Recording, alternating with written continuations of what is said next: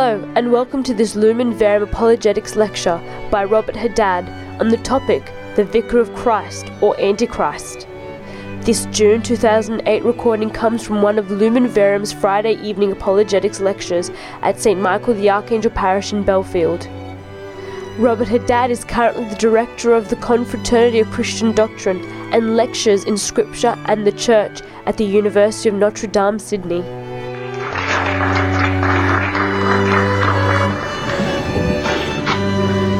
I whispered to Arlette before we actually started. I said, tonight, unfortunately, I'm going to break every rule that we normally have at Lumen Verum, in the sense that I'm going to definitely run over time to give this as much as possible a comprehensive treatment. I am going to be doing too much reading, and I'm going to leave you all confused at the end of it. The reason for that, just as a bit of a preamble before we start the talk proper, is because no one agrees on what the book of Revelation actually says in its finest details. Whether you're reading Protestant or whether you're reading Catholic commentaries on that wonderful revelation, no one, you wouldn't get three books that say exactly the same thing. And in dealing with this topic tonight, firstly understand I'm not giving an interpretation of the whole book of the Apocalypse, or the book of Revelation as it's otherwise known. I'm not treating that. I'm just looking at certain parts of it that relate to figures such as the beast, the whore of Babylon, the beast/Antichrist, etc. That's what I'm focusing on primarily. And looking at this and looking at two prominent Catholic positions, they don't agree either on the finer points. My recommendation, I should say this at the end of the talk, when it comes to living out the book of the Apocalypse, my recommendation is that we live it out one day at a time, observing what we see around us now. And I know I'm reversing my talk and giving my conclusion at the beginning, but I'll probably repeat myself at the end. Don't be worried about the Antichrist coming sometime in the future. Worry about the Antichrists that have already come and that are doing their work and destruction now, because that's what we're called to fight. When I first started being aware of these issues when I was just 15 years of age, it was a long time ago, people were talking about the Antichrist, the end of the world, the rapture, the second coming, all these things then. And as a young person who was struggling through high school and early years of university, it can be rather demoralising.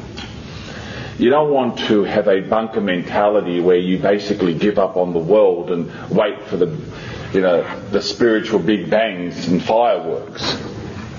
Because I think that is also a snare of the devil, making us passive, inactive, demoralised in the face of the current enemy, the current problems. If you think the Antichrist is a particular individual and you're worried about that, fair enough. But what about his spirit that's already operating in the world, that's doing enormous damage? You can't just sit back, fold your arms and not worry about those issues, because that's what we're called to deal with.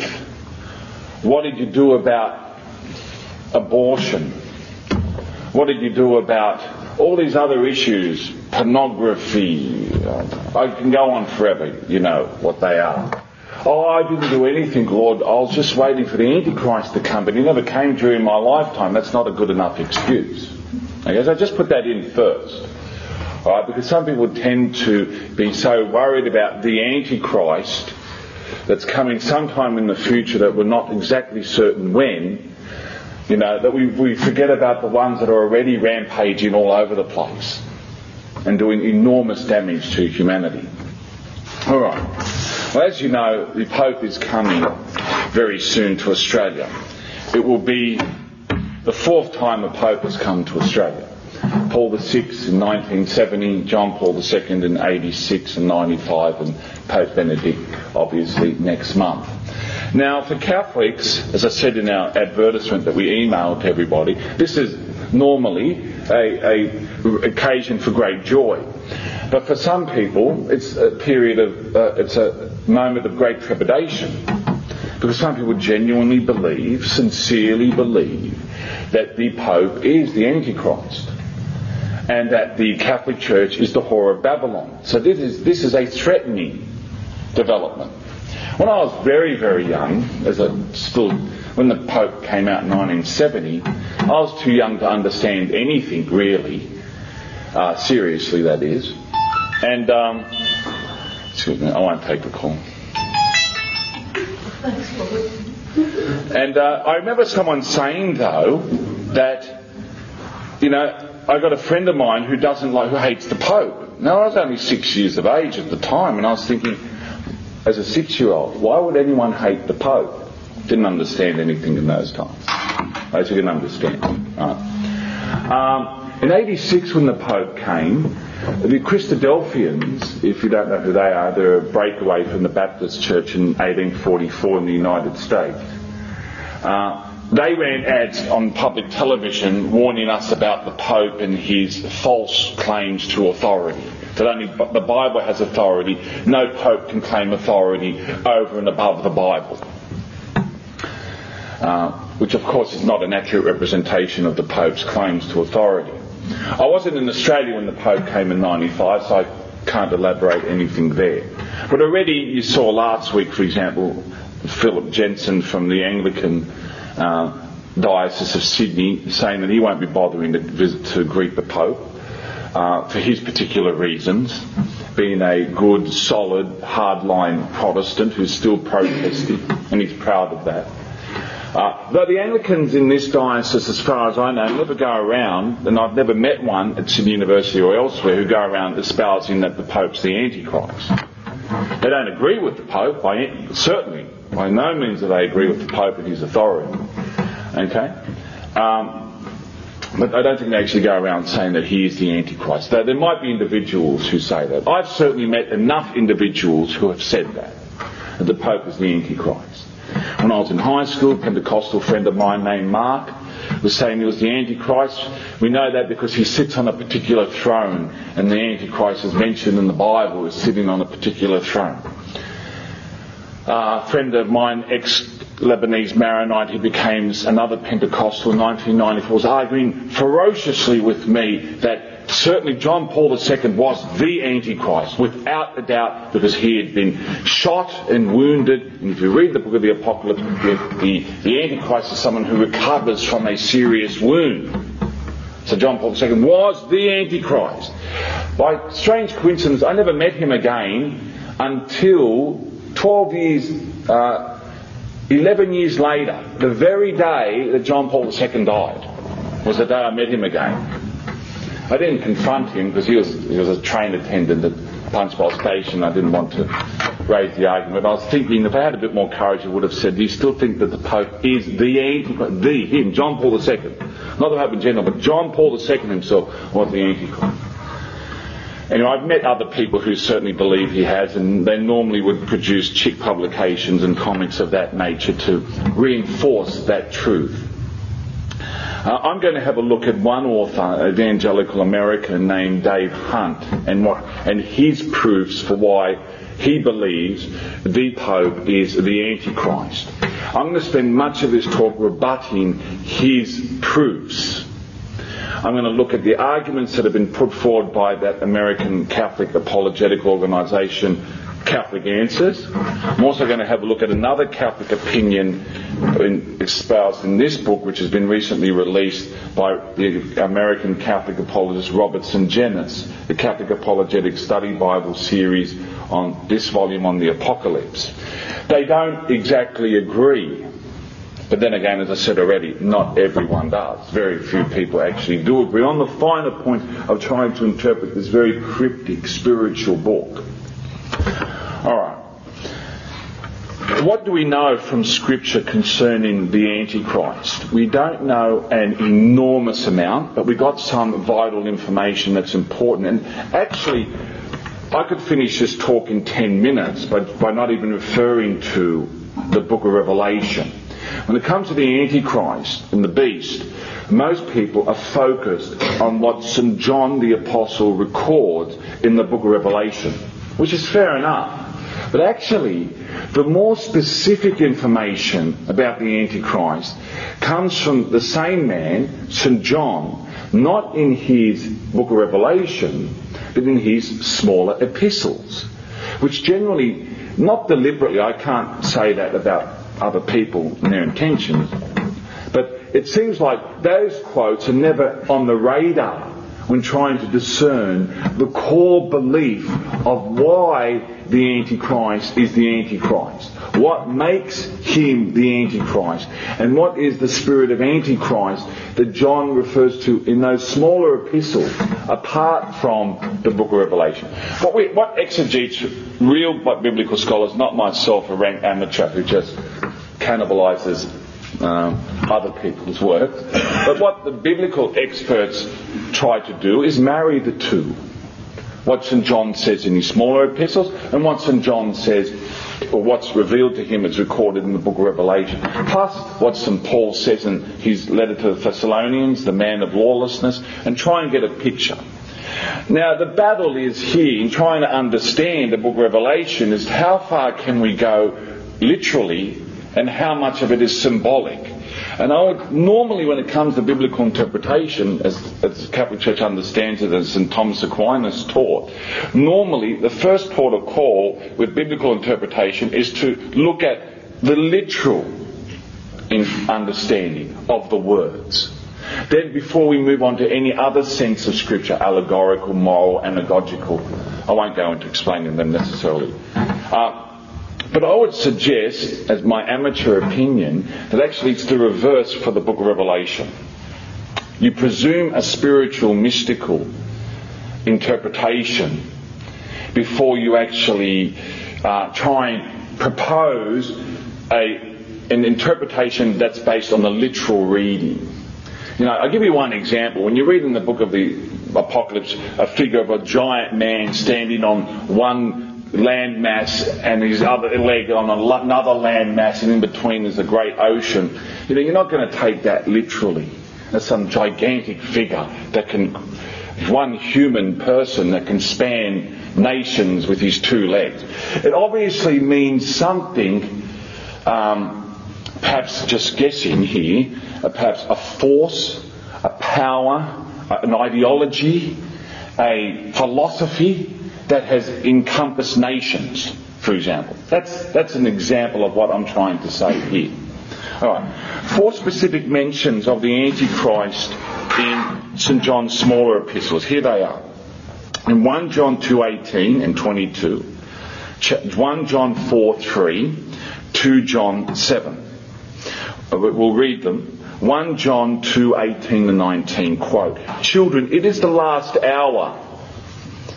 And as you have heard that Antichrist is coming, so now many Antichrists have come." For him this was evidence that the main man was soon to arrive, because his precursors were already obvious in the world. "Therefore we know that it is the last hour. They went out from us, but they are not of us. For if they had been of us, they would have continued with us. But they went out, that it might be plain that they all are not of us."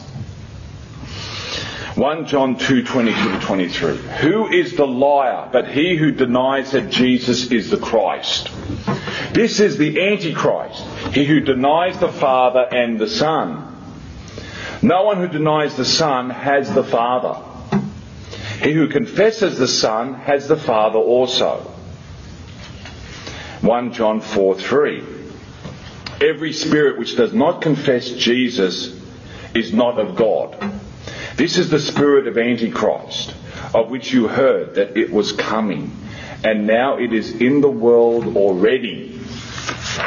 And finally, 2 John 7, we read, "For many deceivers have gone out into the world, men who will not acknowledge the coming of Jesus Christ in the flesh. Such a one is a deceiver and the Antichrist." So putting this together, what do we gather was in the mind of St. John when writing these smaller epistles about the core apostate belief of this individual figure. One, that Jesus was a mere man and not God incarnate, as in the early heresy known as Ebionism, which was contemporary with St. John. Two, that the humanity of Jesus was only an illusion, as in the early heresy of Docetism, which believed that Jesus' body was no real body, just a phantom, had the appearance of a body. Or three, that Jesus was not the Messiah, as in non-Christian Judaism. Now, I could end the talk here by saying, look, the Catholic Church holds none of these false beliefs. Historically and traditionally and consistently has condemned them all with St. John. No Pope, no Bishop of Rome has ever held such beliefs about Jesus Christ. In fact, quite the opposite. The formal dogmatic teachings of the Catholic Church, emanating from all those early councils of Nicaea 1, Constantinople 1, Ephesus, I'm putting this in chronological order, Chalcedon, Constantinople 2, Constantinople 3, these councils from the year 325 to 680 are all dogmatic, that made dogmatic pronouncements which were then all ratified by the Bishop of Rome concerning the very person of Christ. In these creeds we have a condemnation of all sorts of heresies that are mentioned here. The Gnostic heresies that denied that God was one and almighty and creator of heaven and earth. The Arian heresy that denied that Jesus Christ was true God and true man. The Macedonian heresy that denied that that the Holy Spirit was divine. The Nestorian heresy that that taught that Jesus was two persons and not one divine person. The Monophysite heresy that taught that Jesus was just one nature and not two natures, God and man. And those councils were reaffirmed at Second and Third Constantinople. These teachings are in absolute rock-solid theological stone that could never be reversed. Now, why am I saying this? Well, no pope has ever attempted to reverse them. No pope can reverse them. Contrary to what some might sincerely believe, the Pope does not invent doctrine or change doctrine. As in the case of these councils and all dogmatic pronouncements of church councils afterwards, or papal dogmatic pronouncements, they are essentially definitions or developments of existing teaching, developments in our understanding of existing teaching. The Church wasn't inventing the divinity of Christ in these councils or the divinity of the Holy Spirit, making formal pronouncements that are binding for all time. Now, hypothetically, if a Pope was to come into the future and say, we got it wrong, Jesus is only a man, Jesus is not true God and true man, or Jesus never truly came in the flesh, that he started to pronounce heresies in line with what St. John is condemning in these smaller epistles, then he is no longer Catholic. He is a heretic. Period. No one says that, from our Catholic perspective, that Luther and Calvin, when they taught their teachings that departed from Catholic teaching, were still Catholic. No one goes around saying that the Catholics started the Reformation, because they don't consider Calvin and Luther to be Catholics. Yet they were once, before they changed their teachings and went their particular ways. Same with, hypothetically, just imagine, I'm not saying this is going to be the case, I'm just saying, putting this argument out there. If a Pope in the future was to deny the divinity of Christ, that Christ, the Son of God, came in the flesh, well, he wouldn't be Catholic. So if he's the Antichrist, he's not Antichrist for being a Catholic. He's Antichrist for rejecting Catholic teaching. And so us as Catholics would be right and proper to resist to his faith and deny him utterly. And there'll be all sorts of theological debates as to whether he's still legitimately Pope or not, but that's another issue altogether. But he wouldn't be Antichrist for being Catholic. He'll be Antichrist for denying dogmatic Catholic teaching. Okay, a dogma is a formal solemn pronouncement by the Church that a certain teaching has been revealed by God and period, cannot change. So I could end the talk there and say that no Catholic is the Antichrist. Because anyone who denies that Jesus came in the flesh is not a Catholic. Okay, but we need to look at it more specifically, certain claims. When you go on to do a Google search on the Antichrist, you'll get 13 million hits. So that's what I got about 3 weeks ago when I first prepared this talk. Then there are a lot of videos on YouTube you can click up on, which give all sorts of evidence as to why the Pope of Rome is the Antichrist.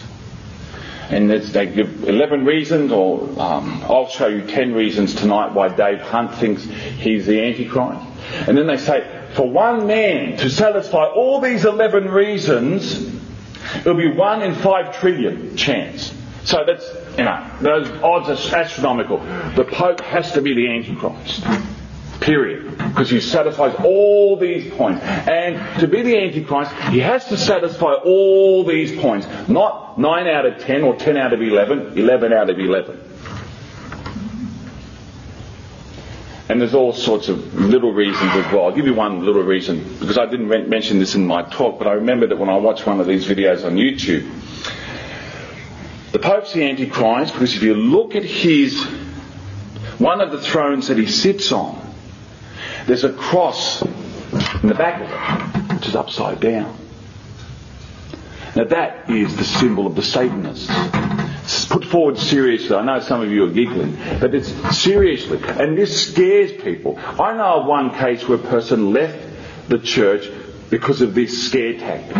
The Pope is the Antichrist. You know it. Look at behind on his throne. He has an upside down cross, and that's the symbol of Satanists against Christ.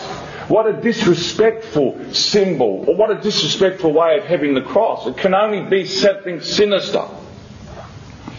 Okay. How long have Satanists been using that symbol? The Catholic Church has been using that symbol since time immemorial. Of course there's an upside down cross behind the Pope on one of his thrones. Because that upside down cross is the symbol of St. Peter. Just the same as an X is the symbol of St. Andrew. Because tradition has always taught, and you look at the flag of Scotland, which has adopted this tradition, the cross of St. Andrew is in an X shape because that's what we believe. St. Andrew, he was crucified in that position while in Greece, in a star shape, with legs and arms apart.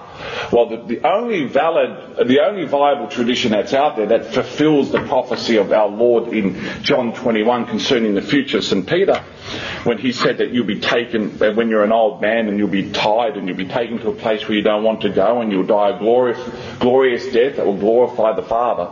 The only traditions that are out there says that happened in Rome and that he was crucified and that he was crucified upside down. And that's all it is. That upside down cross is the cross of St. Peter.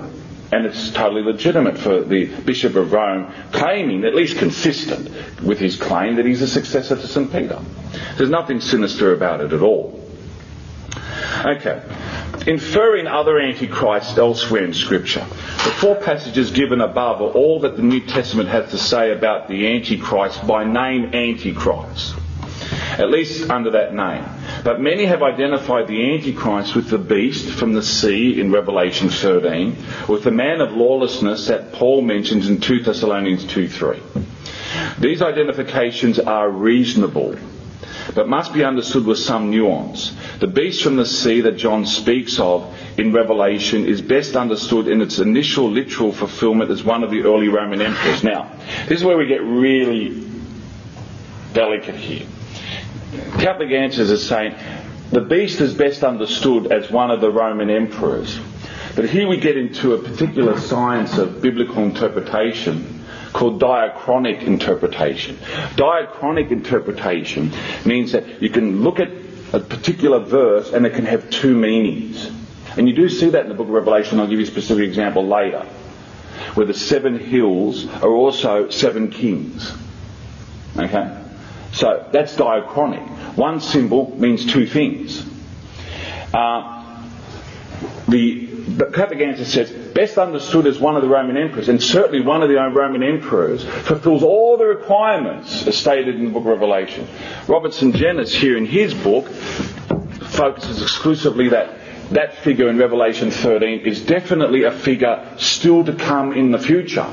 And the Catechism of the Catholic Church says that as well. But it's not wrong to hold both views. That Nero, for example, was an antichrist. And the book of Revelation could be referring to him as a literal historical figure in one time in history, but he also represents in type another one in the future, which would be even worse. Okay? And both figures fulfill the requirements, the pointers that St. John speaks of in Revelation. So basically, Catholic answers would be looking at contemporary fulfilments in the time of St. John when he writes. St. Jennis looks at more future fulfilments that are yet to come. And you can marry the two together, understanding diachronic interpretation. Alright. Yet there are often multiple fulfillments of a single prophecy, and the beast may also point forward to an individual at the end of time who will be very much like the early Roman emperors. Such an individual is easy to identify with St. Paul's man of lawlessness, for he appears to be a still future individual who does things like the Roman emperors. Paul states that he will one day manifest himself in the temple of God, which to a first century Jew would mean the Jewish temple in Jerusalem, and demand to be worshipped as a god. This is related to things the Roman emperors did themselves, such as Caligula, after he began claiming to be a god, attempted to have an image of himself put in the Jerusalem temple, a historic event, only averted through the intervention. The Jewish authorities, the Sanhedric authorities, pushed Herod Agrippa I to push Caligula not to do this. Okay, and it was forestalled. Since the many antichrists are identifiable by John in his small epistles as apostate Christians, the future individual antichrist may also be an apostate Christian, or from an apostate family, people, or nation. That is, used to be Christian but then will not be. Alright. What do the Church Fathers say here? Well, likewise, Church Fathers, like modern contemporaries, commentators, would have some points of agreement and some points of disagreement. How would we sum them up generally? Although the Fathers of the Church speculated on the Antichrist in various ways, they would not have agreed on all points. They showed the temple to be the Jewish temple, rebuilt by Antichrist in Jerusalem. And there was one attempt to rebuild it during the time of the Emperor Julian the Apostate, who was Christian in his upbringing but renounced it, assumed pagan religions again, tried to create a universal syncretistic pagan religion in rivalry to Christianity, and to refute the claims of Christ, attempted to rebuild the temple in Jerusalem around the year 361-362. He only reigned for 2 years as emperor. Okay, and some of the historical accounts at that time shows that when that was happening, there was radical natural movements of the earth, earthquakes, the earth opening up, and all sorts of things happening to prevent this work continuing. Okay. Rather than the Bishop of Rome, the early Church Fathers identified the Antichrist as a government official, a king coming to power in the ruins of the Roman Empire. He would probably be Jewish, possibly from the tribe of Dan, and most importantly, rather than claiming like the Pope to be the vicar or emissary of Jesus Christ, he would claim that Jesus was not the Christ, but that he was instead. He would then seduce many of the Jewish people by attempting to fulfill the political aspirations they held for the Messiah. Throughout history, there have been a large number of individuals who have been identified as potential antichrists, particularly when you're looking at the number of the beast, 666, which we'll look at that later. Try and get their names and fit it in, look at the numerical values of the letters of their names. People like Arius, Muhammad, Hitler, Stalin. Pamphlets that even Richard Nixon, some thought was the Antichrist. And such they may have been Antichrist in themselves, in their actions, in their beliefs. Well, certainly, Arius and Muhammad fulfill essential criteria of St. John in his small epistles, denied that the Son of God came in the flesh. Certainly, Arius had certain strange views, as we know, but he certainly denied that Jesus Christ was true God and true man. Muhammad outrightly denied that God came in the flesh, period. However, the record of inaccurate attempts to identify the Antichrist reveal the extreme... You're listening to Robert Haddad discussing the topic, the Vicar of Christ or Antichrist, for Lumen Verum Apologetics on cradio.org.au. ...exercised in such matters, even today. The Catechism of the Catholic Church, which speaks officially for us, explains simply that there will be a, quote, supreme religious deception before the second coming of Christ, and that the supreme form of this deception is that of the Antichrist, who will bring a, quote, pseudo-messianism by which man glorifies himself in place of God and of his Messiah come in the flesh. So the Catechism is focusing essentially on St. John's criteria for the Antichrist in his small epistles. This deception has precursors in their own time, including, quote, the intrinsically perverse political form of secular messianism that was displayed by 20th century movements such as Nazism and communism, which was certainly anti-Christ.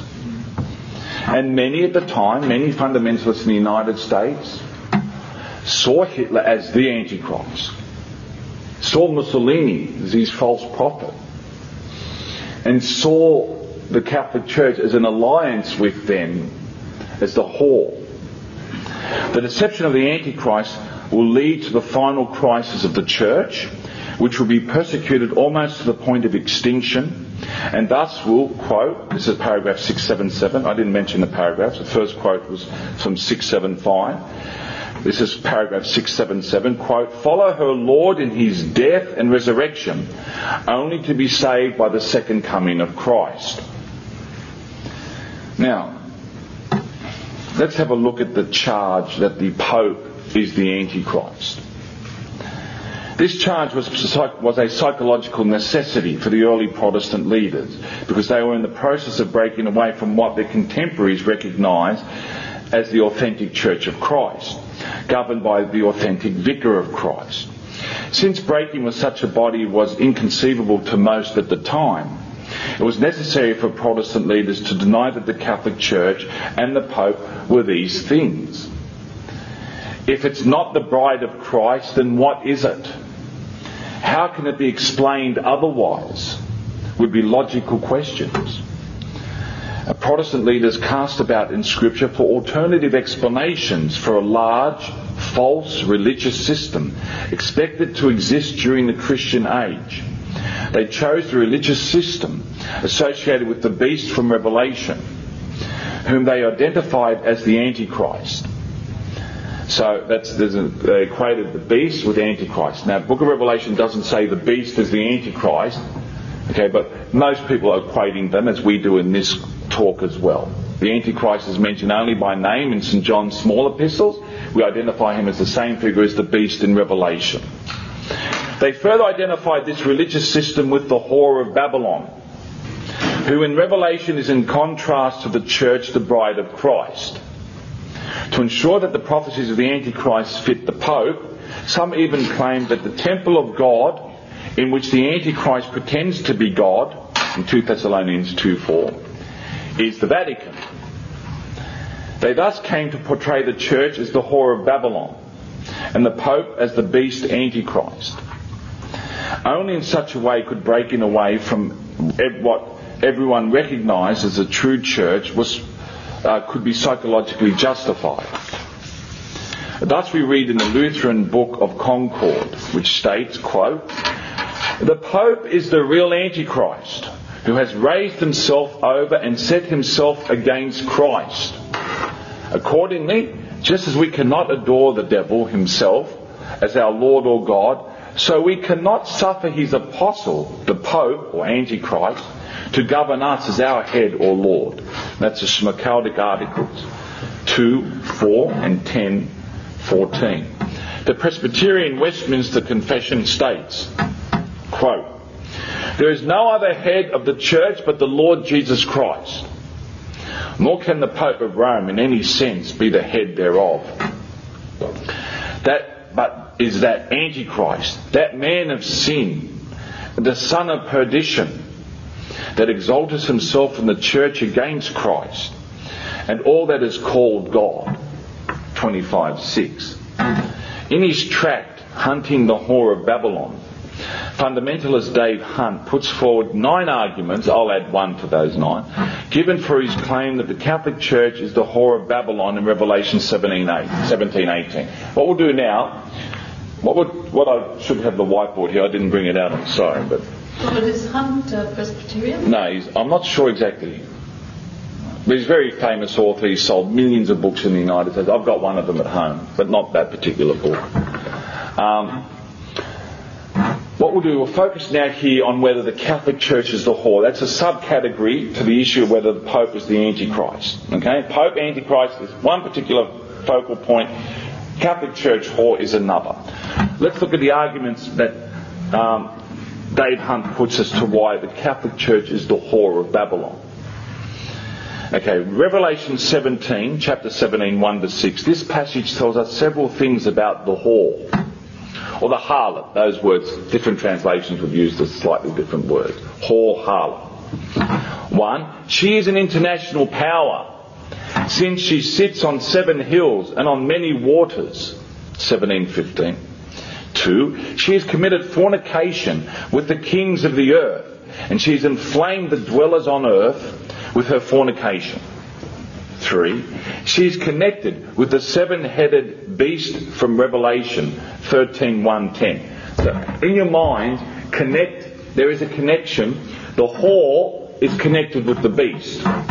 So the Catholic Church is connected with the Pope. The Pope being the beast, the Antichrist. Natural connection. 4, the woman is dressed in royal colour purple. 5, the woman is rich, for she is bedecked with gold and jewels and pearls, holding in her hand a golden cup. 6, she is symbolically known as Babylon, mother of harlots. 7, she is a central cause of abominations in the land. Abominations being a reference to practices, especially religious practices, that are offensive to God. And 8, she persecutes Christians, quote, the saints and martyrs of Jesus. Now, that's the whore. Let's now look at the beast from Revelation 13. We go back 4 chapters, Revelation 13, the beast / Antichrist. 13, 1 to 10. It has 7 heads, which we are told are both 7 mountains, that's 17:9, and 7 kings who reign sequentially, 17:10. See, there's a diachronic interpretation. Something that means 2 things at the same time. The beast considered as a person is specifically identified as one in this line of kings. So the beast is one of these 7 kings. That's 17:10. Further, he compels people to worship on pain of martyrdom. And his mark is 666, which is the number of a man. Now that's even disputed. What does the Greek mean there? The number of a man. St. Genus goes on, it's very detailed about that, because he actually interprets the word anthropou as the number of men, or not the number of a man. So there's all debate about how to, and it was quite specific here. If I could have a look. Yeah, he's got it here. I'll probably read it later, not right now. Okay. As I said, it is very complex. All right. Now let's look at the arguments that Dave Hunt puts forward now to show how the Catholic Church fulfills Revelation 17 to be the whore. And what I'll do here, I'll act out, I'll be Dave Hunt. Okay? So I'm going to be passionate in advocating why the Catholic Church is the whore. And why I'm going to do this is because this is what many Catholics who are really weak in their faith, don't know Scripture, are confronted with, and they're put forward this picture in front of them, and many are terrified, and they see it, it's so obvious, it's true, why didn't I know, it is the whore, and all that. Happened once, I was asked to go somewhere out west, the Seventh-day Adventist fellow was giving a series of talks over many weeks, all relating to how the Catholic Church was the whore, and I was asked to go there, and he was in the last phases of it, and one woman left who was Catholic, she was crying because it all sounded so convincing, and it can be so convincing when put in a nice package. Alright. The 7 hills, 1. Now, instead of Hunt, I'll say myself, I argue that the whore is a city built on 7 hills, which is identified obviously with Rome, because Rome is a city built on 7 hills. Everyone knows that from history. Okay? So, the Church of Rome, there's the first proof that it's the whore, because the Church of Rome is of Rome, and Rome is built on 7 hills. The argument is based on Revelation 17:9, which states that the woman sits on 7 mountains. 2, reigns over kings. The angel reveals that the woman is that great city, the whore is that great city, which reigneth over the kings of the earth. Where has there been such a city? Well, the Catholic Church did. For most of its history, the Catholic Church had political domination over nations. One example, you look at Boniface VIII, brings out an encyclical, Unum Sanctum Ecclesia, in 1302, which sums it all up. That the Pope can judge all, even kings. So the Church of Rome has political power over kings, over nations. Which other religious institution has that, or had it? 3, commits fornication. The woman is called a whore, with whom earthly kings have committed fornication. The whore is Vatican City. Why? How many unholy alliances has the Catholic Church had with nations over the centuries? One clear example, the Concordat between the Church of Rome and Adolf Hitler in the 1930s. Pius XII, before he was Pope, he was Secretary of State, and he had spent time in Germany, and then they had this evil agreement with the most evil regime in the 20th century. They're hand in hand together. One example of the fornication of this whore with the nations of the earth. We can go on all other treaties if you want to mention them. But that's the most recent in our times. 4, clothed in purple and scarlet. Well, what more do you need? Look at the Catholic clergy, what they're dressed in. Purple, archbishops. Scarlet, cardinals. Did I say any more? So even the Catholic Encyclopedia tells us that bishops wear certain purple vestments and cardinals wear certain red vestments. The whore admits it itself, right out of its own mouth. Possesses great wealth. It's obvious. Richest church in the world. Look at its wealth everywhere. You look at a map of Europe in the 14th century, look at all the church lands, all coloured in one particular colour. The church owned at least 1/3 of the land in Europe before the Reformation liberated all that land and gave it to the people. Right? And even despite those losses, the Catholic Church has enormous wealth today worldwide. It's not just about it can accumulate all the wealth of the Catholic Church everywhere. It's enormous. A golden cup. Well, You see it everywhere. There's a golden cup in every Catholic church when they have their blasphemous Mass. It's full of abominations because they claim it to be the blood of Christ. It's only meant to be a symbol. It's not really the blood of Christ. We know that. The Mass is a blasphemy, and it's primarily carried out, and the symbol of it, there it is, the golden chalice in every Catholic church, in every Mass. Babylon the Great. The whore will be a city known as Babylon. This is based on Revelation 17:5, which says that her name is Babylon the Great. The phrase Babylon the Great, in Greek, Babylon Amegala, occurs 5 times in Revelation. It's obvious that in the book of Revelation and St. Peter's epistle identifies Babylon with the city of Rome. Doesn't Peter say in 1 Peter 3 at the end there that he's with Mark, sends their greetings from Babylon? Code word for Rome.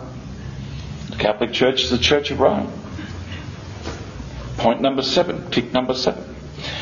Mother of harlots. Well, John's attention is next drawn to the inscription on the woman's forehead.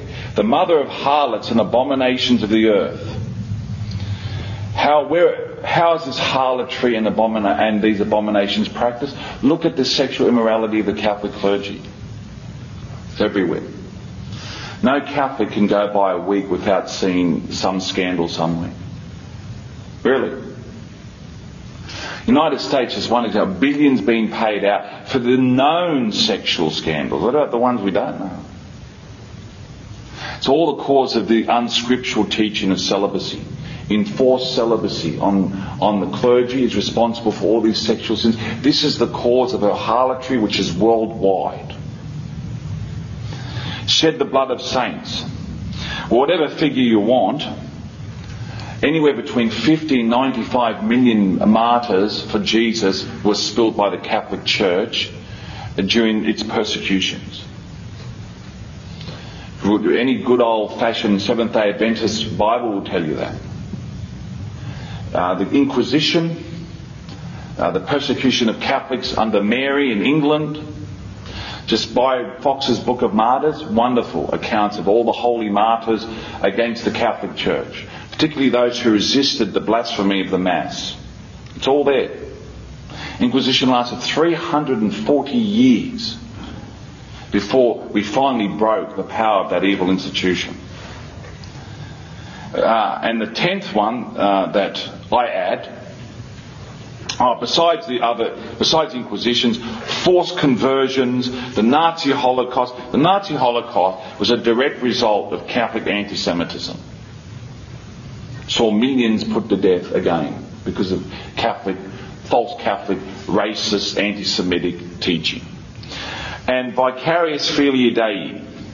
Well, the beast has the number 666, and that is the Pope's number, and we know that because one of his official titles is in Latin Vicarious Filii Dei. And when we look at those words in Latin and we take the letters that also have numerical value, like L for 50, V for 5, D for 500, C for 100, you add that up, Vicar of the Son of God, Vicarious Filii Dei is 666. You find it on one of his papal tiaras. Period. End of the story. We've just wrapped it up. The chances of any institution satisfying all 10, and it has to be all 10, can't be 9 out of 10. All 10 of these requirements is in the trillions to 1. Has to be the Catholic Church.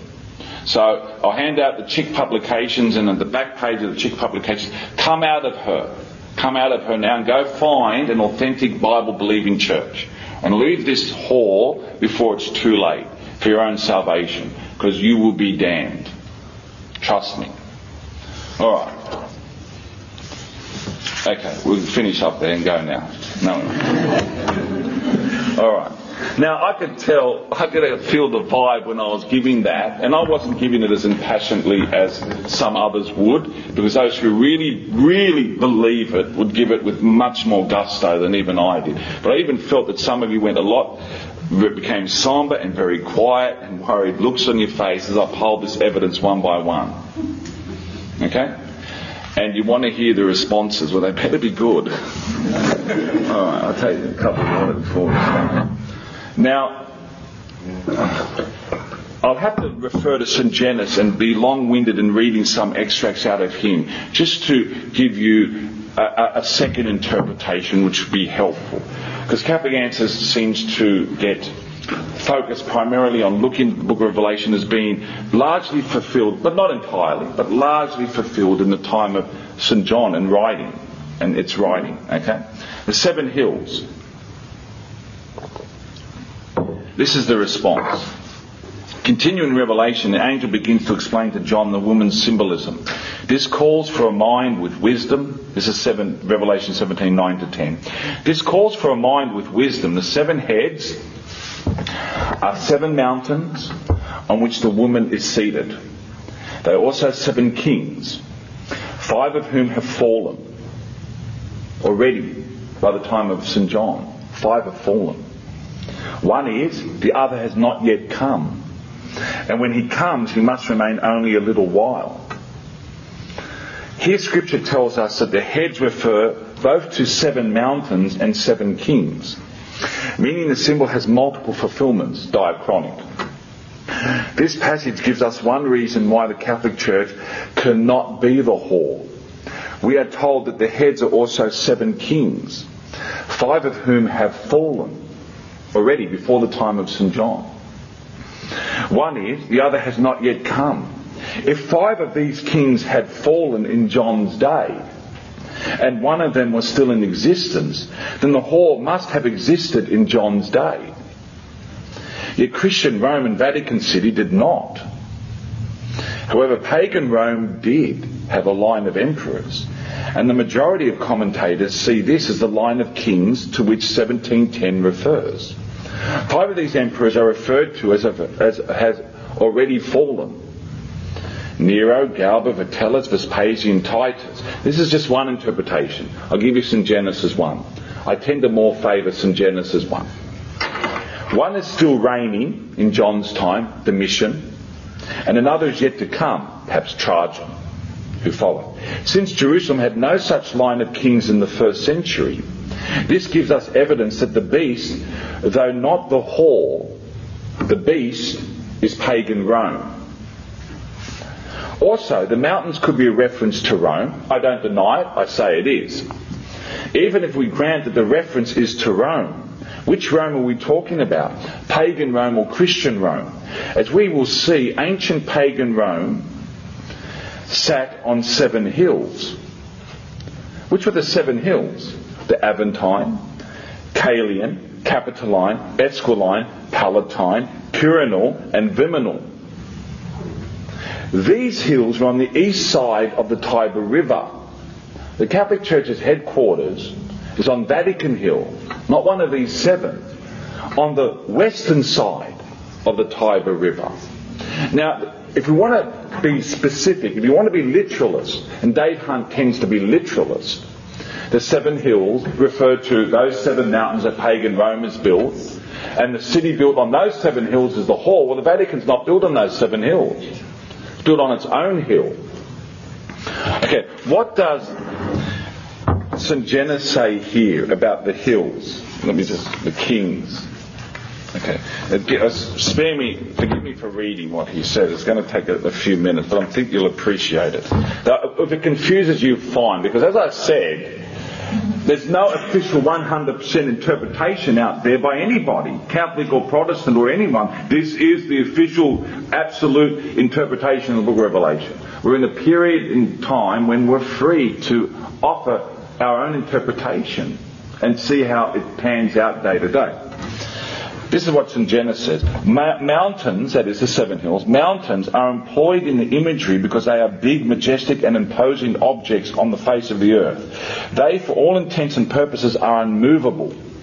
So that the beast is a very powerful force represented by unmovable mountains.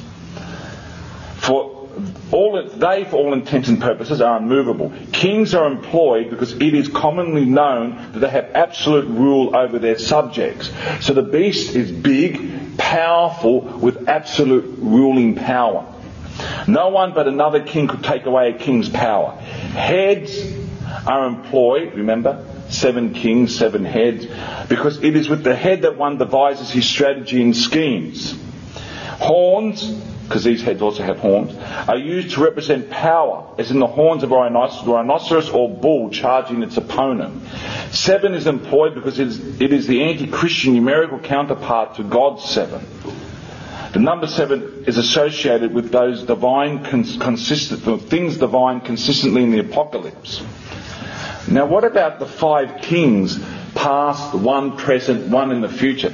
So St. Genesis is a very interesting interpretation, which is you're entirely open to be sympathetic with. In other words, the 5 kings that are past when John is recording the Revelation for St. Genesis represent all of Satan's power in Old Testament times, from his victory in the Garden of Eden until the time he was defeated at the cross, which, depending on how one understands the genealogies, could encompass anywhere between 4,000 and 11,000 years. That's a side point. 5 shows us that it was a relatively long period of time, whereas the remaining 2 kings show us that the time from Christ to the end of time is shorter. This is why the Apocalypse 12:12 says the devil knows he is but a short time.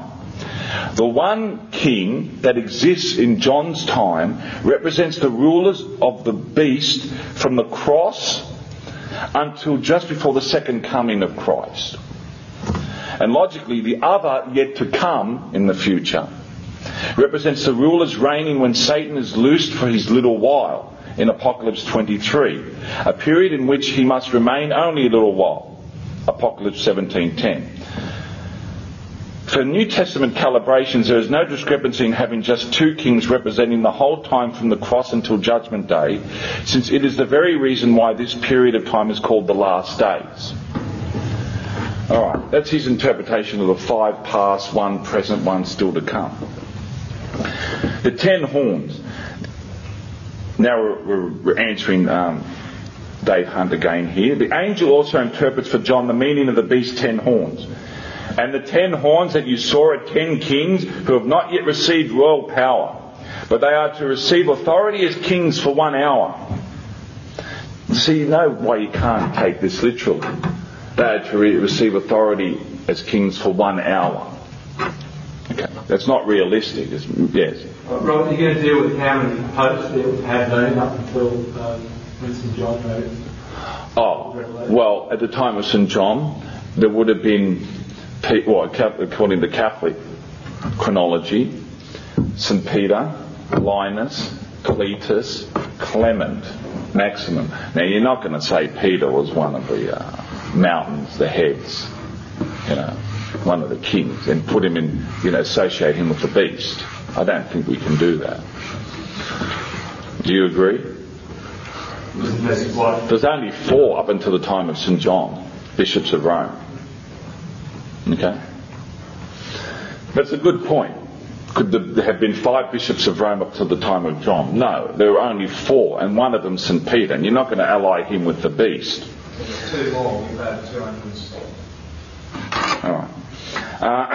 Okay, well, just read this again, sorry. And the 10 horns that you saw are 10 kings who have not yet received royal power, but they are to receive authority as kings for 1 hour, together with the beast. These are of one mind and give their power and authority to the beast.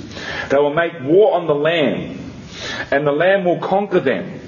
For he is Lord of lords and King of kings, and those with him are called and chosen and faithful. So here we see clearly that the beast is a political power in alliance with other smaller powers in a unity. Now, when I was, in the late 70s, early 80s, literature I was reading was identifying this with the European community. Great. I mean, look, there were 10 countries in the European community at this time, formed by what? The Treaty of Rome in 1957. It's what you read in Hal Lindsey's late great Planet Earth, which came out in 1969. All fit in beautifully. Right? This power, going to be a political power, it's going to persecute the true believers in Jesus, and it's going to be animated by a false religion. It's Europe and the Catholic faith, persecuting the real Christians. This shows us that the beast is allied with 10 lower rulers and with their own territories. Some fundamentalists determined on making this apply to modern times and the Catholic Church have argued that the horns refer to the European community and a revived Roman Empire with the Catholic Church at its head. The problem is that there are 10 kings, but now there's more than 10 nations as part of the European Union. I mean, I'm no friend of the European Union, but there's closer to 30 now than there were 10. Now, see, Dave Hunt can't have his cake and eat it. He can't give the Book of Revelation a literalist interpretation to ram the Catholic Church in as the whore and the beast and the Antichrist, and then, run away from a literalist interpretation when it doesn't suit him. If he's going to argue from a literal point of view, it is legitimate to rebut from a literal interpretation. So if you're saying that the 10 kings is the European Union because it has 10 countries, well, the European Union doesn't have 10 countries. It's more than that now. However, what we are told about the horns does fit one of the other candidates we have for the whore. Now we'll look at the whore. We're trying to argue, Catholic Answers argues that the beast is pagan Rome. They then argue that the whore is apostate Jerusalem that rejected Jesus. The angel tells John, quote, "And the 10 horns that you saw, they and the beast will hate the harlot," that's the whore. "They will make her desolate and naked, and devour her flesh and burn her up with fire. For God has put it into their hearts to carry out his purpose by being of one mind and giving over their royal power to the beast, until the words of God shall be fulfilled." So what we have here in Revelation 17, 17 is that there will come a time when the beast will devour the whore. Okay?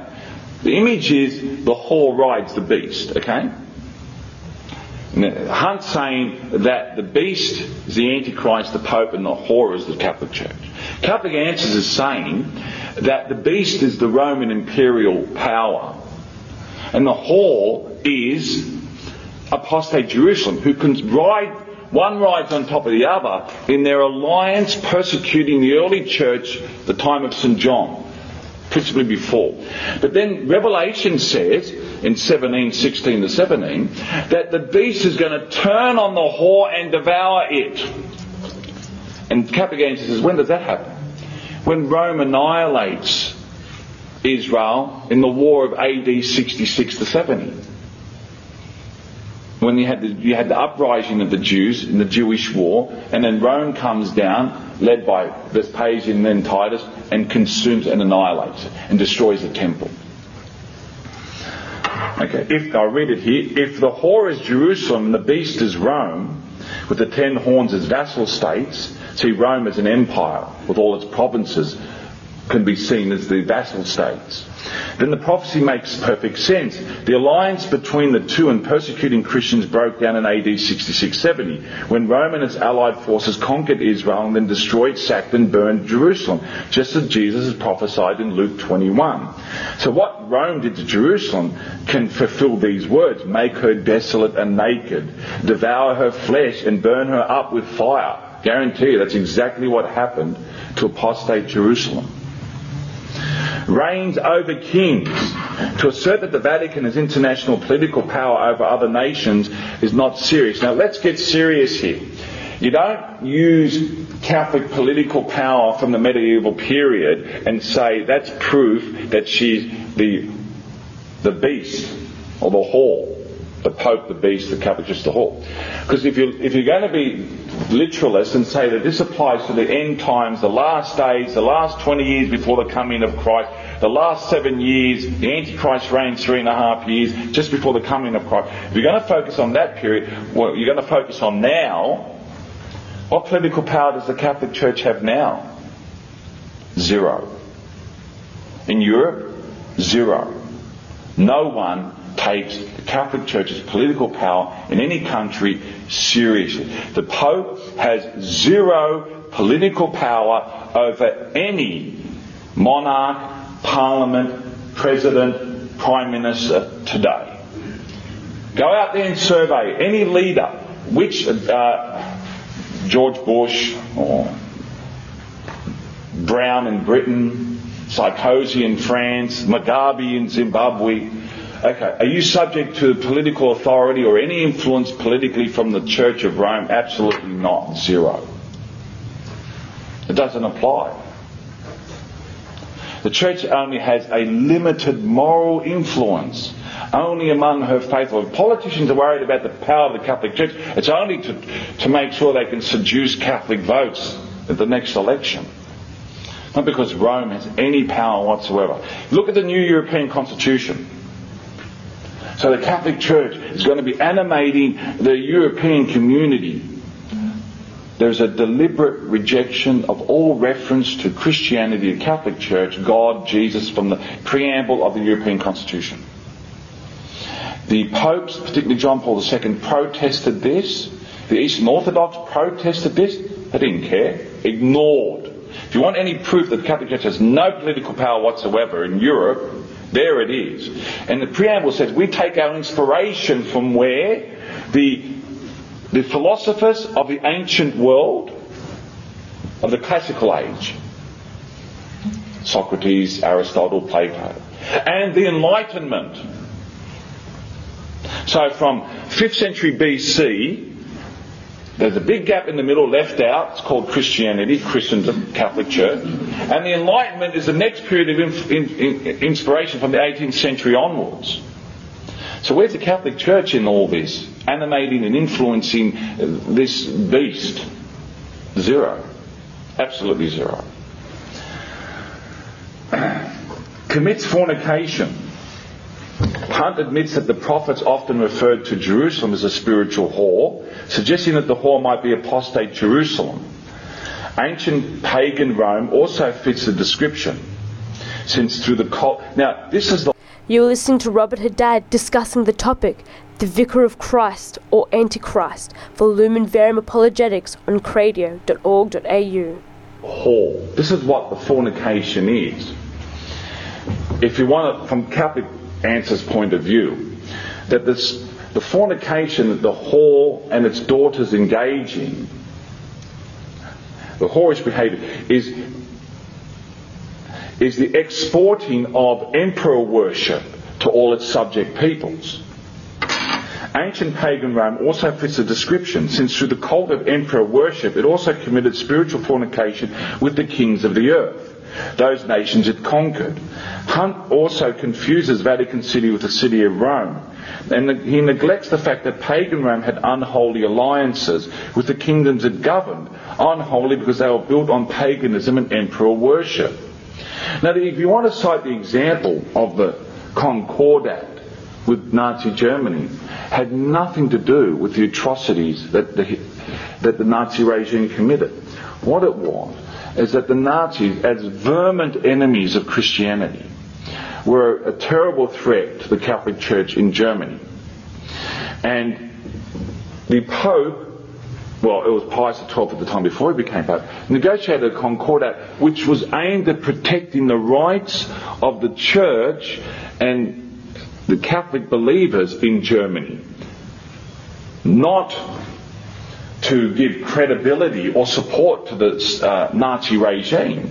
A Concordat that the Nazis continually violated, to the point where Pius XII in 1938 issued an encyclical called Mit brennender Sorge, with burning hearts, in protest against Nazism and formal condemnation of the Nazi regime's policies. That encyclical had to be smuggled into Germany and read at every pulpit before it was actually formally released by Rome, to ensure that the people in Germany would hear the message, the anti-Nazi message. Okay, clothed in purple and scarlet. Hunt ignores the liturgical meaning of purple and red in Catholic symbolism. The purple, actually, St. Genus says that the purple, the colours, if I can find it here, purple and scarlet, okay. So this is what St. Genus says about purple and scarlet. In Apocalypse 17:4, we see the whore of Babylon decked in expensive garments and jewellery. She wears clothes of purple and scarlet, which are symbols of royalty, political power, and indicate that she influences the upper echelons of society, such as governments, politics, religions, communications, commodities, and the arts and sciences. Commodities in particular, that's why you read in chapter 18, when the whore falls, when Babylon falls, all the merchants and traders and seafarers are crying. Because this power, this evil power, was a political and economic power. Rome fit both. She wears gold and precious stones, showing that she hobnobs with the rich and famous and has great wealth to pay her slaves to do her bidding and spread her seductive enticements. This is a woman who has connections, as the saying goes. So powerful is she that she rides the beast, who himself is scarlet-coloured, showing thus his sultry nature. This is the mystery the angel is trying to tell John. The mystery is that the whore and the beast work together. It is a worldwide conspiracy. She controls a spiritual seduction. She controls a spiritual seduction, that's the whore. He has the material and physical power to get the job done. Now, Catholic answers will then say, okay, yeah, it agrees with that, but the conspiracy is the beast, Rome, and the whore, the beast here, the animal, and the whore sitting on the animal, is apostate Jerusalem, conspiring, yes, the spiritual power, apostate spiritual power, with the political and economic power, conspiring to persecute the early Christians. Okay, just continuing here. Purple symbolises repentance in Catholic symbolism, and red honours the blood of Christ and the Christian martyrs. It is appropriate for Catholic clerics to wear purple and scarlet, if for no other reason because they have always been liturgical colours of the true religion since ancient Israel. We read that God commanded that scarlet yarn and wool be used in liturgical ceremonies. Leviticus 14. Leviticus chapter 14 verses 4, 6, 49 to 52, and Numbers chapter 19 verse 6. And that God commanded that the priest's vestments in ancient Israel be made with purple and scarlet yarn. In any case, purple and red are not the dominant colours of Catholic clerical vestments. Certainly not the Pope's. The Pope's is white. All priests wear white, including bishops and cardinals when they are celebrating Mass. Even the Pope does. Now, probably in my opinion, the closest point that of the 10 that the Catholic Church does satisfy is the point about great wealth. Well, the Catholic Church can't help that. It's the international organisation that's been in existence for 2,000 years, and much of that, the vast majority of that wealth was donated by people. My point is that for the Catholic Church to be the whore, and the Pope the beast, the Catholic Church has to satisfy all 10 points, not just one. Plenty of institutions that are evil, that have a lot more wealth than the Catholic Church. The United States economy is 17 trillion. That's its GDP 2 years ago. China's 2 years ago was 4 trillion. A lot more wealth than the Catholic Church has. There are individuals who are not friendly to Christianity, who have multiple billions of dollars in wealth. The Islamic world, through its oil wealth, which denies that Christ came in the flesh, has enormous oil wealth. There have been communist states where the state controlled all the wealth in the nation. Much more wealth than the Catholic Church. the hub of world commerce. Continuing in chapter 18, John sees the destruction of the whore, and a number of facts are revealed which also show that she cannot be the Catholic Church. For one, she is depicted as a major centre of international trade and commerce. When it is destroyed in chapter 18, we read that, quote, the merchants of the earth or land weep and mourn for her, since no one buys their cargo anymore. And all shipmasters and seafaring men, sailors and all those who trade on the sea, wept and mourned, crying out, alas, alas, the great city, for all who had ships at sea grew rich by her wealth. Pagan Rome was indeed the hub of world commerce in its day, supported by its maritime trading empire around the Mediterranean. But Christian Rome is not the hub of world commerce. After the Reformation, the economic centre of power was located in Germany, Holland, England, and more recently in the United States, Japan, and now China, etc. A golden cup. To make the whore's gold cup suggestive of the Eucharistic chalice, Hunt inserts the word chalice in square brackets, though the Greek word here is the ordinary word for cup, potarion, which appears 33 times in the New Testament and is always translated as cup, not chalice. Hunt does not acknowledge the fact that the Catholic chalice is used in the celebration of the Lord's Supper, a ritual commanded by Christ. He does not acknowledge the fact that the majority of Eucharistic chalices in the Catholic Church are not made out of gold, but other materials such as brass, silver, glass, and even earthenware. He ignores the fact that gold liturgical vessels and utensils have always been part of the true religion ever since ancient Israel.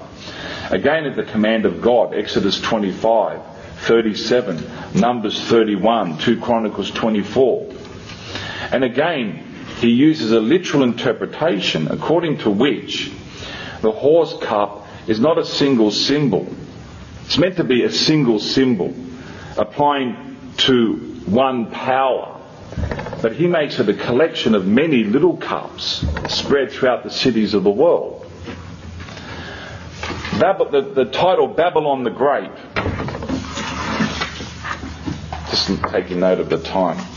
I've got 2.5 pages here, which should take about 20 minutes. I won't refer much to St. Genus anymore, just to keep it brief. If you want to have a look at St. Genus later, I've marked his book with labels, so you can perhaps read what he has to say on certain topics, like purple and scarlet, whore and beast together, mark of the beast, 666, Babylon, 7 mountains kings, 5 kings past and present, latter day whore, things like that if you're interested. Babylon the Great. While the rest of her description could refer to a number of things, the symbolic designation Babylon narrows it down to 2. Pagan Rome or apostate Jerusalem. It is well known that both Scripture and the early Church Fathers referred to pagan Rome as Babylon. However, there are also indications in Revelation that the whore might be apostate Jerusalem. There is one special reference to the great city, quote, great city in Revelation. That passage is chapter 11, verse 8, which states that the bodies of God's 2 witnesses, quote, will lie in the street of the great city, which is allegorically called Sodom and Egypt, where their Lord was crucified. End quote. The great city is symbolically called Sodom, a reference to Jerusalem. Symbolically called Sodom in the Old Testament, for example Isaiah 1:10, Ezekiel 16, 1-3. We also know that Jerusalem is the great city of Revelation 11:8, because the verse says it was, quote, where the Lord was crucified. Mother of harlots. Hunt said the following: sadly enough, the Roman Catholic Church fits that description as precisely as she fits the others. Much of the cause is due to the unbiblical doctrine of priestly celibacy, which has, quote, made sinners of the clergy and the harlots out of those with whom they secretly cohabit. And many have sadly been that way. But that's not because they followed church teaching, because they denied church teaching in their daily lives. Priestly celibacy is a discipline. It's a discipline especially of the Western Church. It can scarcely be unbiblical, since Hunt himself says, quote, "The great apostle Paul was a celibate and recommended that life to others who wanted to devote themselves fully to serving Christ." And no one's forced into it in the Catholic Church. You have 7 years to determine whether you are to pursue that vocation or not. No one is certainly ordained against their will in that case. Hunt has again lurched to an absurdly literal interpretation. He should interpret the harlotry of the whore's daughters as the same as their mother's harlotry, which is why she is called their mother in the first place. This would make it a spiritual or political fornication, or the persecution of Christian martyrs. Instead, Hunt gives the interpretation of the daughters as literal, earthly prostitutes, committing literal earthly fornication. So Hunt's interpretation is the reasons why he gives the Catholic Church as the whore is through an overly simplistic literal interpretation of what fornication is. It's what we said earlier, the political power exporting its false religion to its subjects. And Rome did that through exporting, imposing or requiring emperor worship throughout its empire. 9 sheds the blood of saints persecuting apostles and prophets. This is interesting here as well.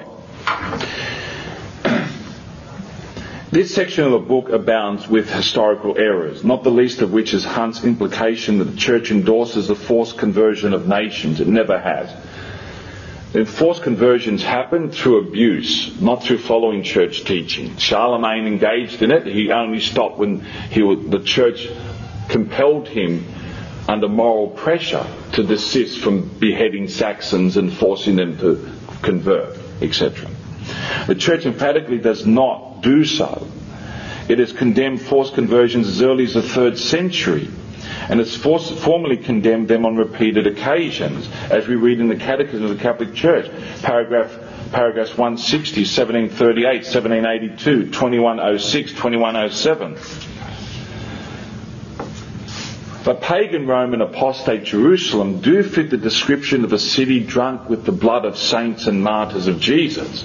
And since they were notorious persecutors of Christians, the original audience would have automatically thought of one of these two as the city that persecutes Christians, not an undreamed of Christian Rome that was centuries in the future. When the whore falls, we read, quote, "Rejoice over her, O heaven. Rejoice, saints and apostles and prophets. God has judged her for the way she treated you. In her was found the blood of prophets and of the saints and all who have been killed on the earth."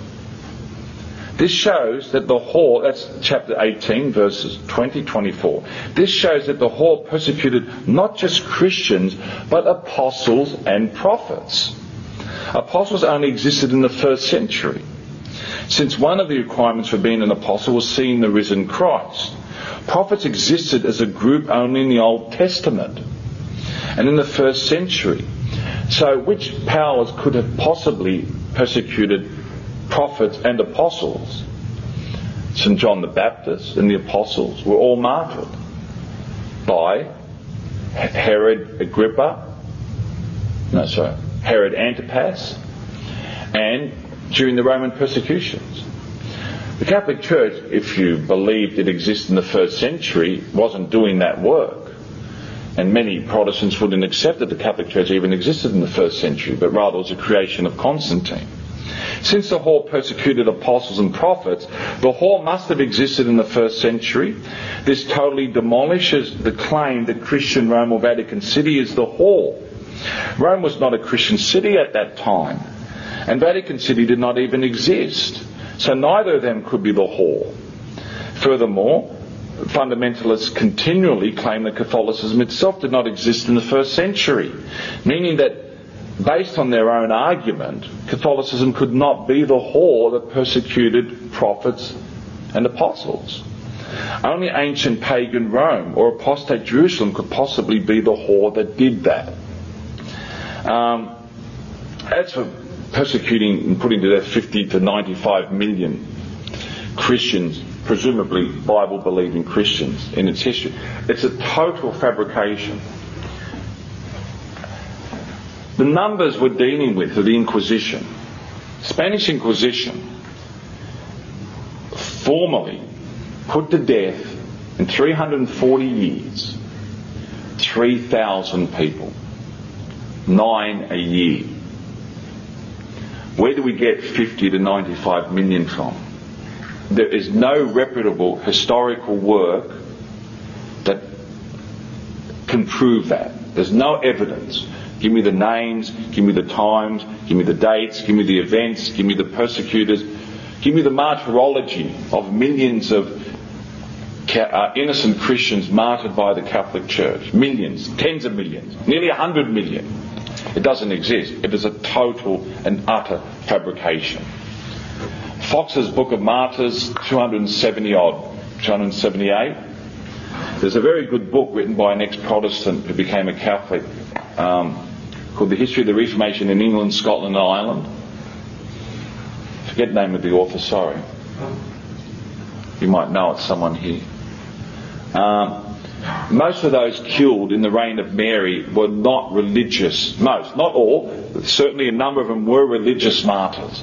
But not all the 278 in the 5 years reign of Mary Tudor were Protestant or even religious. They were put to death for political or petty or civil crimes, not religious crimes. They weren't real religious martyrs at all.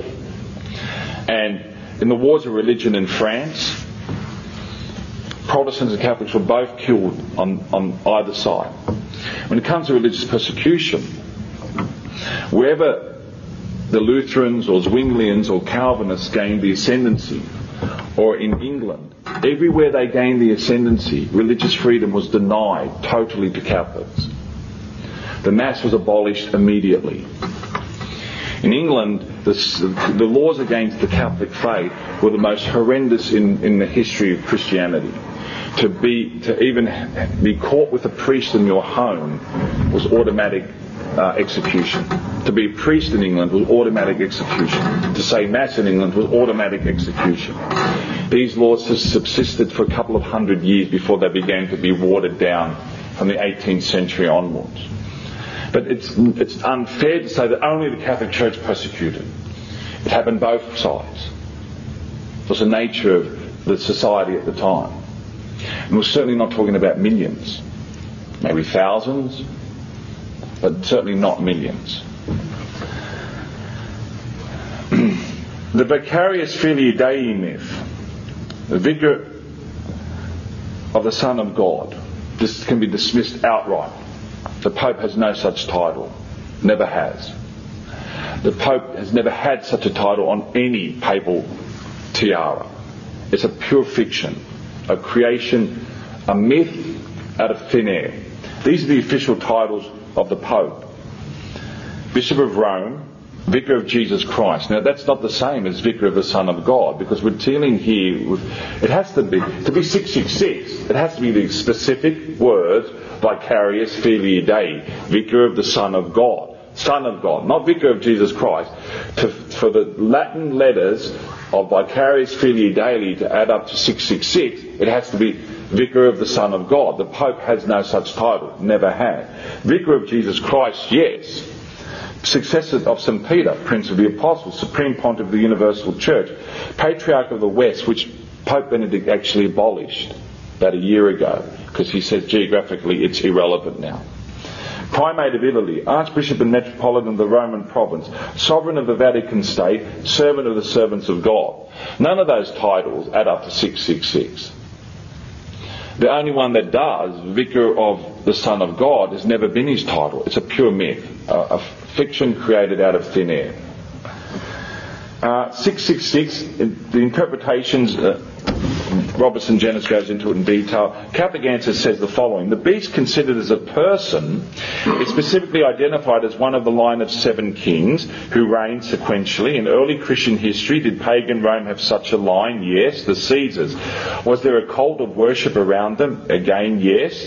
Did any of them have the number 666? One did. Revelation 13:18 invites the reader to calculate the number of the beast by adding up the numeric value of the person's name, since in ancient languages the letters of the alphabet doubled as numbers.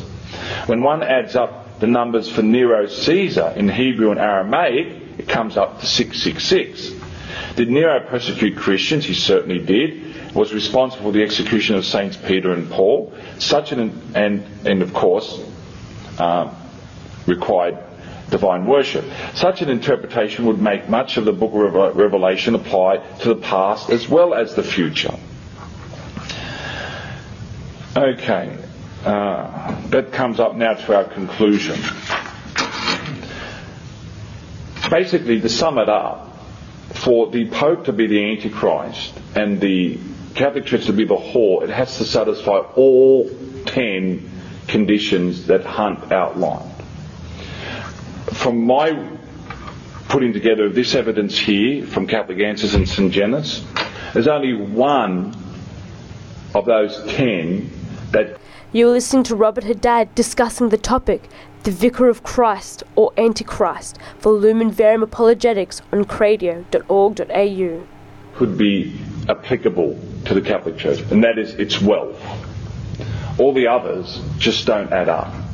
Just to remind us again, to the very first point we made earlier tonight, is that the Antichrist has to be someone who has political power and professes a religion that denies that Jesus Christ is the divine Son of God who came in the flesh. No Pope has ever taught that. No Pope does teach that. And if any Pope were to come in the future to teach that, well, they would be Antichrist, but certainly not as a Catholic, but as an apostate. So no Catholic can be the Antichrist, because to be Catholic, you have to believe that Jesus Christ came in the flesh as the Son of God. Conclusion: no other church gets accused of being the whore, only the Catholic Church. So why is the bride maligned and speaking as a Catholic here, so why is the bride maligned as the whore? Well, Jesus himself was maligned. If they have called the master of the house Beelzebub, how much more will they malign those of his household? Matthew 10:25. Even given the identification of the Antichrist with the beast, the Pope is the last person who would fit the biblical requirements for being the individual Antichrist, or any Antichrist. The epistles of John clearly indicate that the Antichrist is one who denies that Christ has come in the flesh. However, the basis for the Pope's position that is Vicar of Christ in the Church is that Christ has come in the flesh and has ascended to heaven, leaving the successor of Peter as his vicar or representative on earth. For the Pope to deny that Christ has come in the flesh would be to undercut the basis of his own authority. Such a person or Pope would not be Catholic. Since no Pope historically has made such claims, it is easily verifiable that no Pope in history has been an Antichrist. Maybe Antichrist in their personal lives. I've given talks on bad popes. I can repeat that later. Those have been personally immoral in their own lives. As each and every one of us, when we sin, are in a sense Antichrist by our personal sin. But not the Antichrist, and that's the topic tonight, the Antichrist. Neither will any future Pope be inclined to deny the basis of his position. The anti-papal argument simply is not credible. If not the whore, then what is the Catholic Church? If Protestants are prepared to admit that the Pope is not the Antichrist and that the Catholic Church is not the whore of Babylon, then the questions may be posed: then what are they? And how can they be otherwise explained? Most Christians are and always have been members of the Catholic Church. The Pope and the Catholic Church are too central to historic Christianity to be dismissed as simply an accident. They must have some part in God's plan. But if they are not the Antichrist and the whore of Babylon, then the logical alternative is to perhaps consider that they are actually the vicar of Christ and the bride of Christ. At least if you're not going to believe it, at least consider the arguments in favour of that. Alright, well that formally ends tonight's presentation. I hope I haven't left you too confused. It's actually more complex than this. Because, I didn't present this tonight. If you want to read this, you'll get it much more detail. Did you refute the argument of Babylon as put forward by Babylon the Great, according to Catholic Answers presentation, and I didn't go into the St. Genus one, Babylon the great city, I'll read this paragraph again. The great city, quote, is symbolically called Sodom, a reference to Jerusalem, symbolically called Sodom in the Old Testament, Ezekiel 16, Isaiah 1. We also know Jerusalem is the great city in Revelation 11:8, because the verse says it was where the Lord was crucified. That's Catholic Answers interpretation. If I want to read this one here, and I didn't do that, but since you've asked the question, St. Genus certainly has a different interpretation of Babylon. He says the following.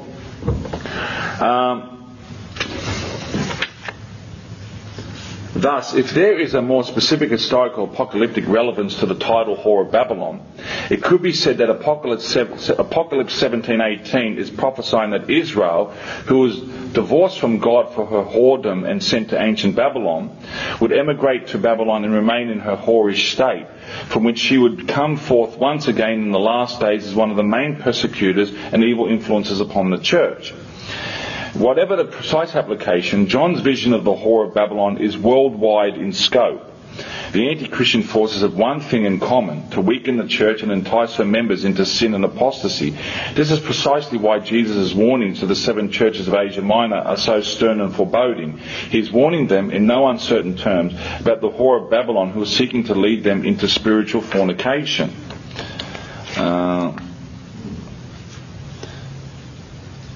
Then it goes on. I read the other bit before about how it connects the whore of Babylon decked in expensive garments and jewellery, and I read that. The purple and scarlet, the symbols of royalty, and indicates she influences the upper echelons of society. I read that already. I was only thinking in terms of the previous talk where you mentioned that St. Peter was referring to Babylon as a equivalent. Yeah, but see, what are they referring to as Babylon? Pagan Rome. Not the Catholic Church.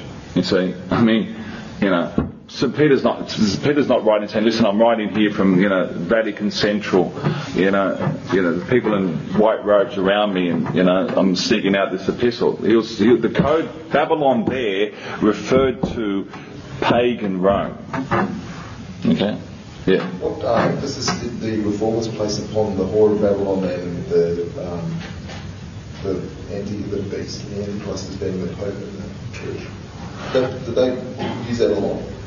Look, in the early days when it was really hot, the Reformation, as I read already, the Westminster Confession and I'll just read them again, the Book of Concord, these are long-winded articles of faith, okay? They're not short creeds, they're the statements of the Lutherans and the Calvinists. And they were taken as they're like articles of faith. Like the Anglicans had the 39 articles, and the Westminster Confession was for the Presbyterians, and the Book of Concord for the Lutherans. So to include those paragraphs there meant that they took it very seriously. Okay?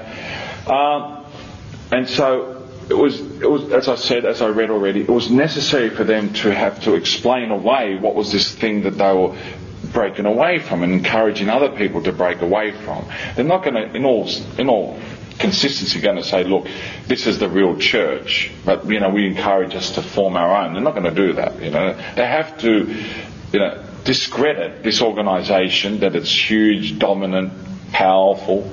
Okay, so they really did believe it.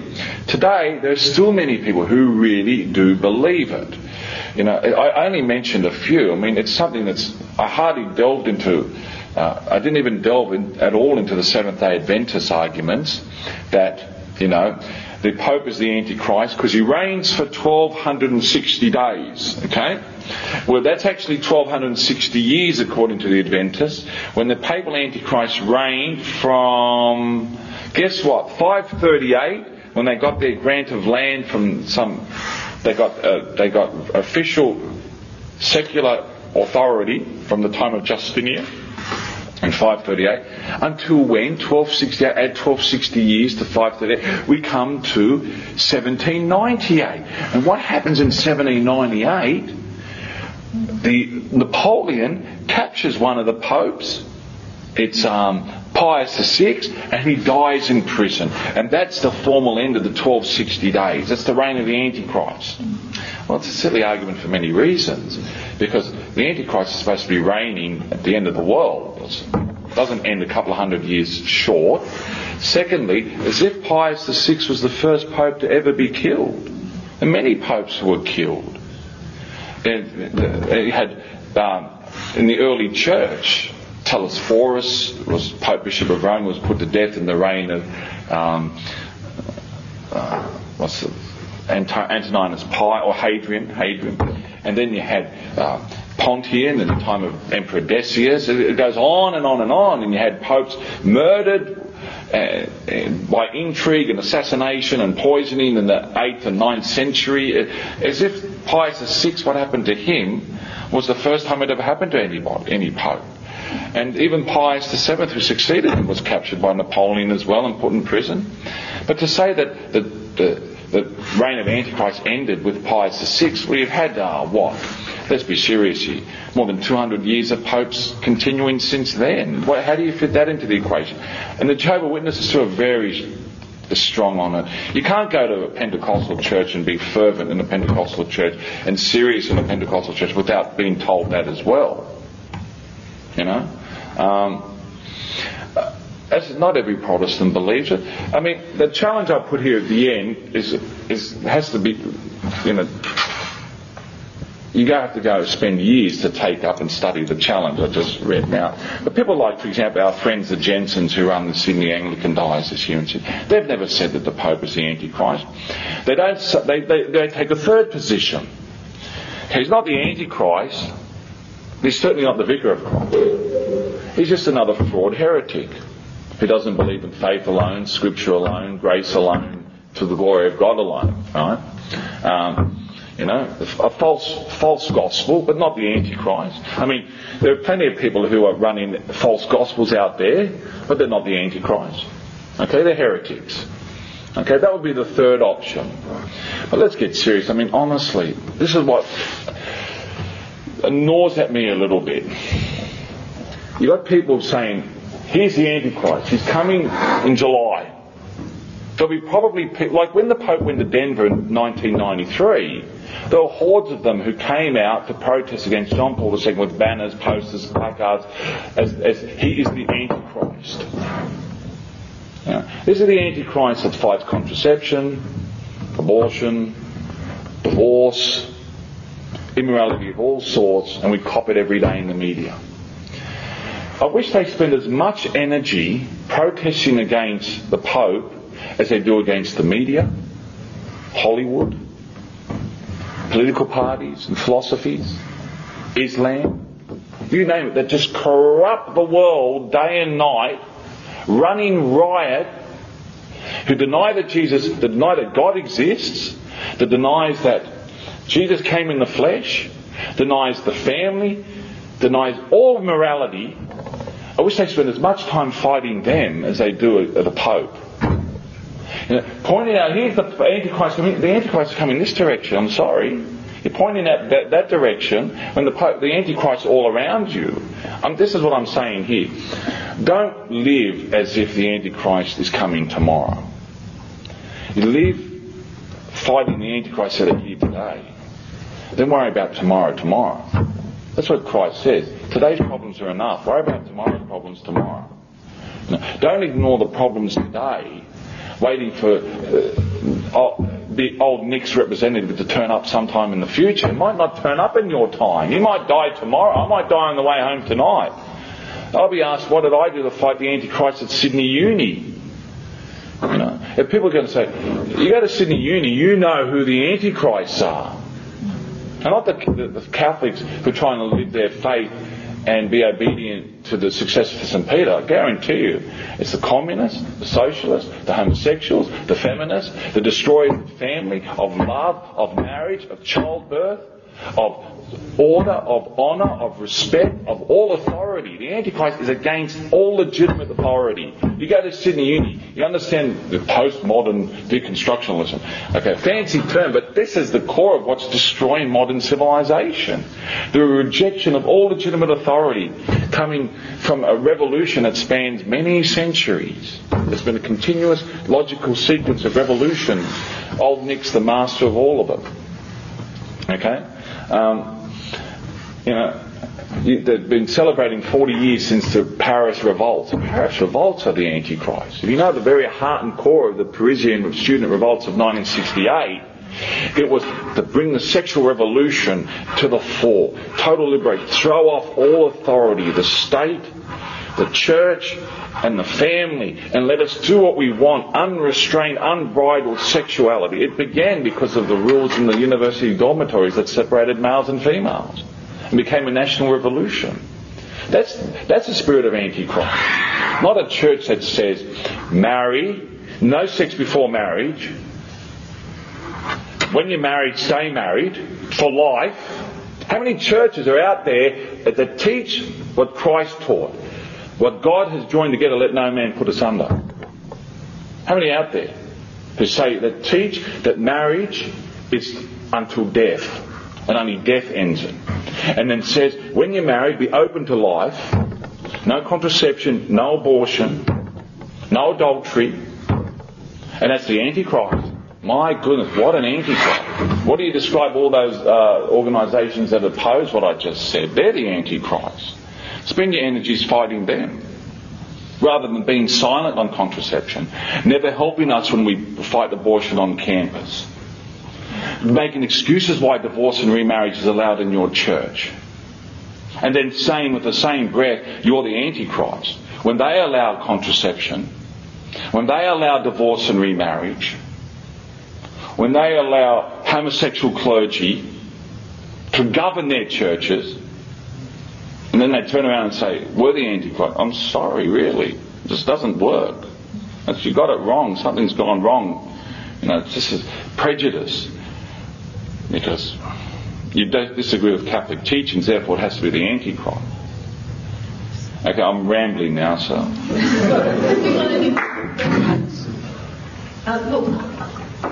I've got another question here. Why do you think John wrote Revelation in such a symbolic form, if all of these things were supposed to be alluding to the time around which he was living? Is there not a very good question. It's a very specialised question. Well, you see, isn't there also a prefigurement of the time to come? Like, for instance, we are at a stage in the world's history where, according to the New Age movement, which is a form of occultism, you're getting the belief in the ascended masters, and you're getting the belief that man is part of God, he is God himself, and that Jesus Christ was only one of the ascended masters, and there's going to be one. Well, St. John would certainly have painted that as well as under the heading of Antichrist, that type of mentality. Your question is, the first question is a very good one. I can't specifically answer it. As I said, I'm only an amateur here. But what I feel is correct about the Book of Revelation, it's not just about St. John's time, and it's not just about the final years before the second coming of Christ. It does deal with the last days, which are from the time of Christ's resurrection and Pentecost until the end of the world. How much of it has been fulfilled, how much of it is being fulfilled, and how much is yet to be fulfilled, I can't answer. But I believe we're somewhere there along the way. Okay? the whole last 2,000 years could not have been ignored, in the revelation given to St. John. Excuse me, Robert. Yeah. You're forgetting the book of Revelation in its descriptive language with regards to the sacrifice of the priests. Yeah, well, that's another aspect which I haven't touched on, and I could have, but as I said, tonight's talk's not about the book of Revelation. But Tony's right there. That's another way of looking at it. The whole idea of the altar and the incense and, the prayers in heaven of the angels and the saints and all that. That's what Scott Hahn delves into. But I don't want to open that up now because it's nearly 10 o'clock and it's another topic. But see, Anthony's point there is a good one. And we also have to admit, and this might sound controversial to some people, but see, St. John's receiving the revelation directly from Christ, and he's recording what he's seen. But that doesn't necessarily mean he understands everything he's seen and recording. He's faithfully recording it, but he might not understand it. Particularly, if you're to go with your argument, if he's speaking about things in the future for him, thousands of years in the future for him, okay, he might not understand it. But see, I do believe, for example, all these things like the plagues, one wave after another, would refer to, my personal opinion, one wave of revolution, one wave of philosophy after another that comes in successive centuries that have been hammering away at the minds of Western Christian peoples to the point that we've come where we are today. One revolution after another.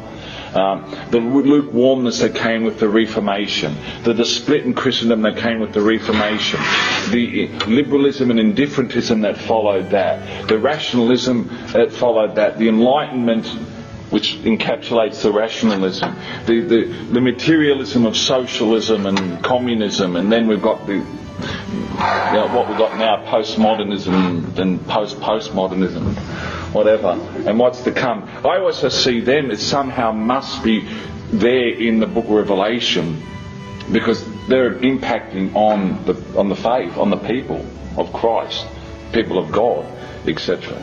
And then there's certainly, when Nietzsche says, God is dead, we have killed him. I mean, he's got to fit somewhere into the equation of Antichrist. You'll have to have another talk, Robert, and then you'll have to address the mark of the beast as well. But thank you very much for that one.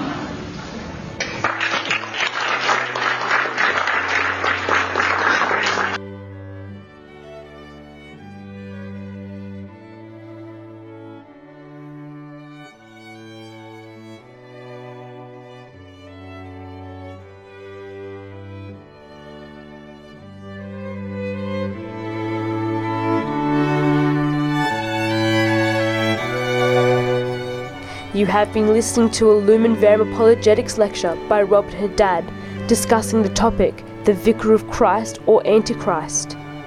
For more Lumen Verum Apologetics lectures, visit cradio.org.au.